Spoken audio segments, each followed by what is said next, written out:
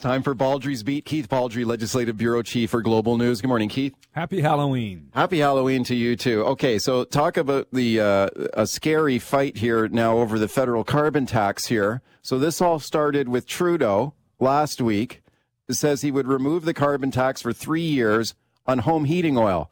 Obviously aimed at Atlantic Canada, right? That's where people use oil to heat their homes. He's worried. Less than 2% here. Yeah, so the red wall, as they call it, the Liberal red wall in Atlantic Canada is crumbling. Yeah.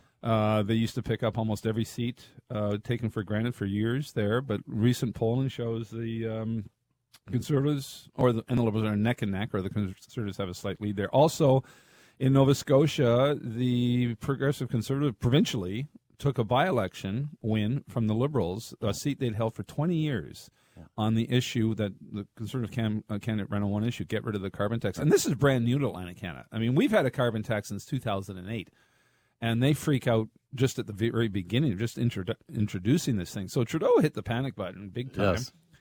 And I think it's like a house of cards falling apart, because now you got Scott Moe in Saskatchewan, the premier, who went to court over the federal carbon tax. You're going to have Danielle Smith, all of them screaming that, well, what about us? What about us? Doug Ford, too, in Ontario. Yeah, David Eby yesterday said, BC's not, this is not fair. This is sort of an insult to BC, not even a heads up to the province that had the first carbon tax, that has the most furthest reaching climate change policies, that is probably of the envy of the Trudeau government, doesn't even get a heads up that this is coming, and then Atlantic Canada gets favored. So now you got yesterday in the question period, you got BC United and BC Conservatives trying to outperform each other, who is against the carbon tax first.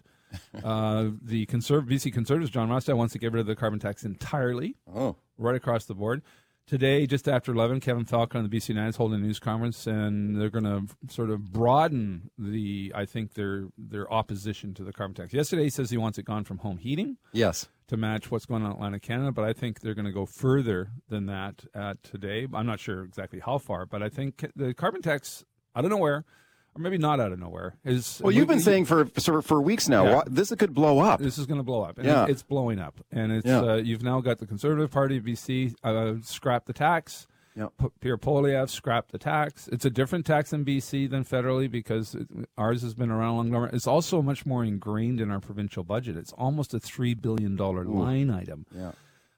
So getting rid of it is a lot harder than you think, but we'll see what Falcon has to say just after 11 today. Okay, let's listen to some audio on this. Now, this is yesterday. You'll hear Pierre Poilievre here, the federal Conservative leader, mocking Trudeau here on this carbon tax movie that Trudeau has made, and then listen to Trudeau's response. Let's listen. Justin Trudeau is in total panic mode. We are doubling down on our fight against climate change and keeping true to the principles that we are supporting Canadians while we fight climate change. He's supporting some Canadians. He's supporting Canadians in Atlantic Canada. Yeah, no, I think on those two clips, I think Poilievre is closer to the mark than Trudeau is. Yeah, there definitely seems to be a sense of panic in the federal Liberal Party right now. Okay, let's bring it home here to BC. So this is yesterday in the BC legislature. You'll hear the leader of the opposition here, Kevin Falcon, BC United, going after Premier David Eby on carbon tax on natural gas. That's what people use to heat their homes here. Have a listen.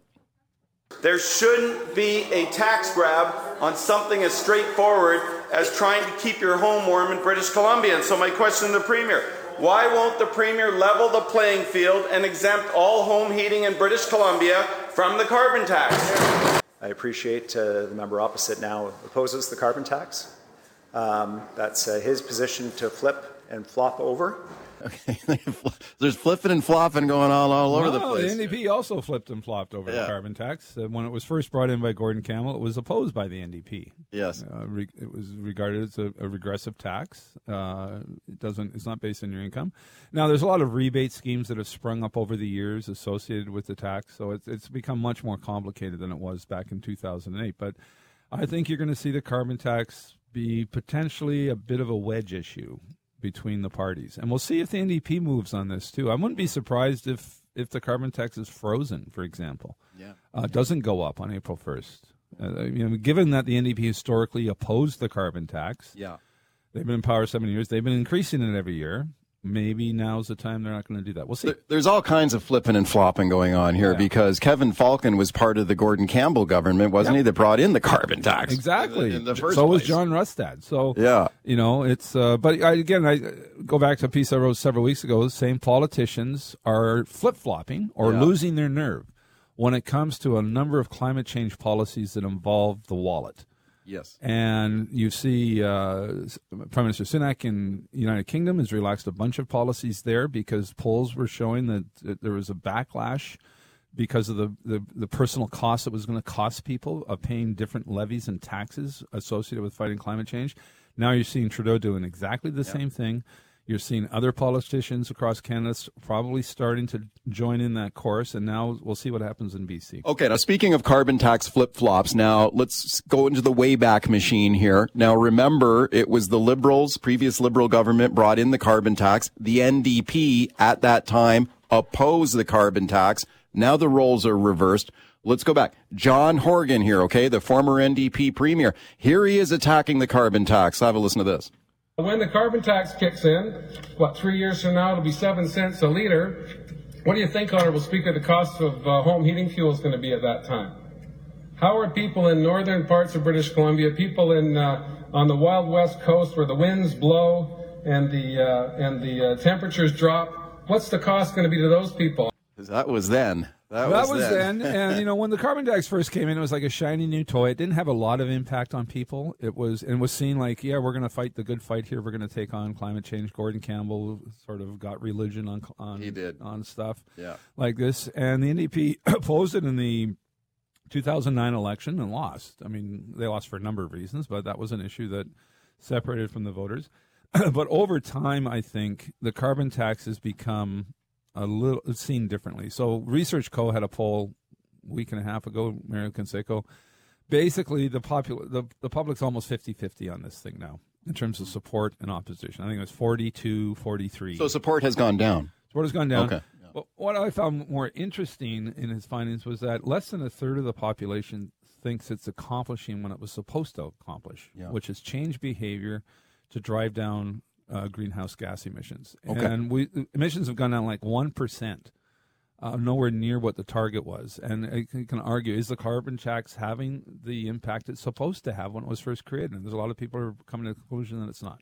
Another topic here. Let's listen to Premier David Eby. This announcement yesterday that Holocaust education will be added to the BC school curriculum. Here he is. We are going to work with the community to ensure that the content and the approach reflects the lived experience of this community, including, in particular, Holocaust survivors, so that we incorporate those voices. We know that Holocaust survivors are a precious resource. Very interesting timing here with the events in Israel right now. Yeah, and you cannot separate the two. So this is, EB noted yesterday there's been a significant rise in anti-Semitism. Not just in BC, right across many jurisdictions in the world. There's been threats of violence against Jewish people. So now the current education policy is the Holocaust is a recommended option for teachers to teach the Holocaust history as part of the social studies grade 10 curriculum. Just an option. Now, starting in 2025, it's going to be a mandatory requirement as part of the social studies grade 10 course that is required for graduation. So that's going to become mandatory after extensive consultation with the Jewish community and Holocaust survivors and their descendants. The curriculum will actually be established by them. Okay, very interesting announcement on that yesterday. Okay, real quickly, as you mentioned, it's Halloween. We both work in the BC legislature where people say it's a haunted building. Do you believe it's a haunted building? It's a freaky place at night. You and I have both been here late at night, and one of the stories some of the staff like to tell, that the piano up in the Ned Debeck Lounge above the library can be heard twinkling at 3 o'clock really? in the morning, and that some of the furniture gets moved around. There is a picture. There's a couple pictures, the class photos as we call them. Every time there's an election, everyone gets together, all the MLAs and some of the staff get their picture taken in the chamber. There's one, 1964, a mysterious woman is up in the gallery away from everyone else where no one's allowed to sit, looking down on the legislatures. And then in 1957, there's a head that's sticking out over and above the legislators, looking down on them. which looks a little freaky. Then there's the legend of D.W. Higgins. Do you know who that is? The speaker. Yes. The legend was his picture, all the speaker's pictures or portraits are in the speaker's corridor, and his picture was taken after he died. That's what they say. They say that's been disproved. This goes way back. This is over 100 years ago. And there is a great tour at night that Nicholas, one of the tour guides here, puts on. Very theatrical, which includes, it's about the legend, the ghost of Francis Rattenbury. Rattenbury, yeah. Who's the architect who was murdered by his lover's lover. Yes. The chauffeur clubbed him over the head. It is when he was designed the Empress Hotel as well. Yeah, and the Vancouver Art Gallery. It was the original courthouse, and a lot of the courthouses. But the legend has he came back to the legislature after he was untimely murdered, and now haunts the halls of the. And I tell you, anybody who's been in this building at 2:00 in the morning, it's a freaky place. Okay, I've got phone lines open right now. 604-280-9898 is the number. Star 9898 on your cell. Dev in Vancouver. Hi, Dev. Go ahead. Good morning, gentlemen. You are both very intelligent individuals, and I really enjoy your commentary. I'm going to ask you something. We could BC makes no difference in this climate change dilemma. We could shut Canada down tomorrow. It wouldn't make one speck of difference. This NDP government is addicted to revenue. You're talking about Kevin Falcon. As I recall, this was capped at so much, $30 per ton, and it was supposed to be revenue neutral. And I'm going to say, since 2008, I've been paying that carbon tax. Well, I call that insurance. Did that insurance help me with the forest fires, with the floods? This government is misspending the money. All I see is Clean Energy BC commercials on primetime TV spots. That's what I see. And okay, thank you. Yeah, so thank you, Dev. When the tax first came in, it was revenue neutral. It was tied. What does that mean? Can you explain that? It was tied to a tax reduction. Yeah. It means every time the carbon tax went up, another tax was legally required to go down. And then that sort of died on the vine, as was predicted, that wasn't going to be sustained because and Calder makes a good point. It makes a good point. Governments do become addicted to revenue. Yeah. There's no question. Yeah. That's why you don't see a lot of taxes going down over time. Yeah. They're either remain at static levels or they go up. So it was in the final years of Christy Clark's government, it stopped being revenue neutral. And it's never been revenue neutral under the NDP. So now it's next year's projected to be a $3 billion income. A lot.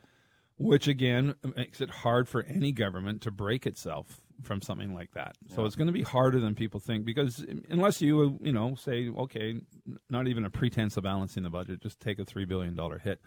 And we'll see what Kevin Falcon wants to lay out at 11:15 today. I'm not sure they're going to scrap the thing 100%, but they do want to reduce it in a number of areas. We'll see how far he wants to go. But I think the carbon tax is now at play. It's now on the political stage right across the country. Mm-hmm.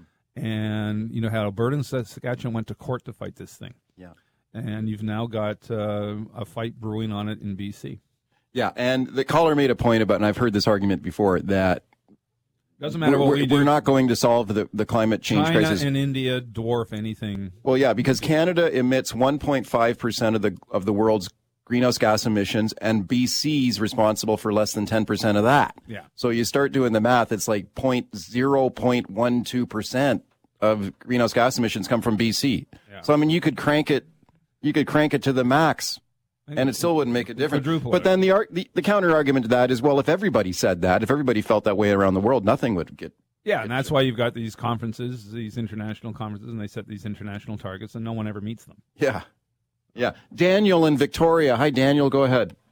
Good morning. I'm a longtime New Democrat, and I called you guys before saying how disappointed I was when the NDP went away from its sort of cap and trade model for dealing with climate change and went to this thing that the Liberals brought in. I've always thought it was a regressive tax and a really bad idea. And I think those of us that are critics of it, and there's a lot of us, like Bill Tillman, for example, he agrees with me that this is not a good tax. It's not getting the job done. And I think if people could be shown, like, okay, no, you know what, here, look how climate change has been affected positively by this tax. I think people might have a bit different point of view, but that doesn't seem to be the case. I think what they need to do, all parties, not just the NDP, but have a bit of a pivot on this and have a look at ways that we can get a little more carrot and a little less stick and get money into people's pockets so that they can properly transition. Climate change is real. burying our heads in the sand about it is not good. But this just isn't working. So let's not do the Einsteinian thing of the insanity. Mm-hmm. So that's it. Thank you for the call. So the key word to use there is pivot.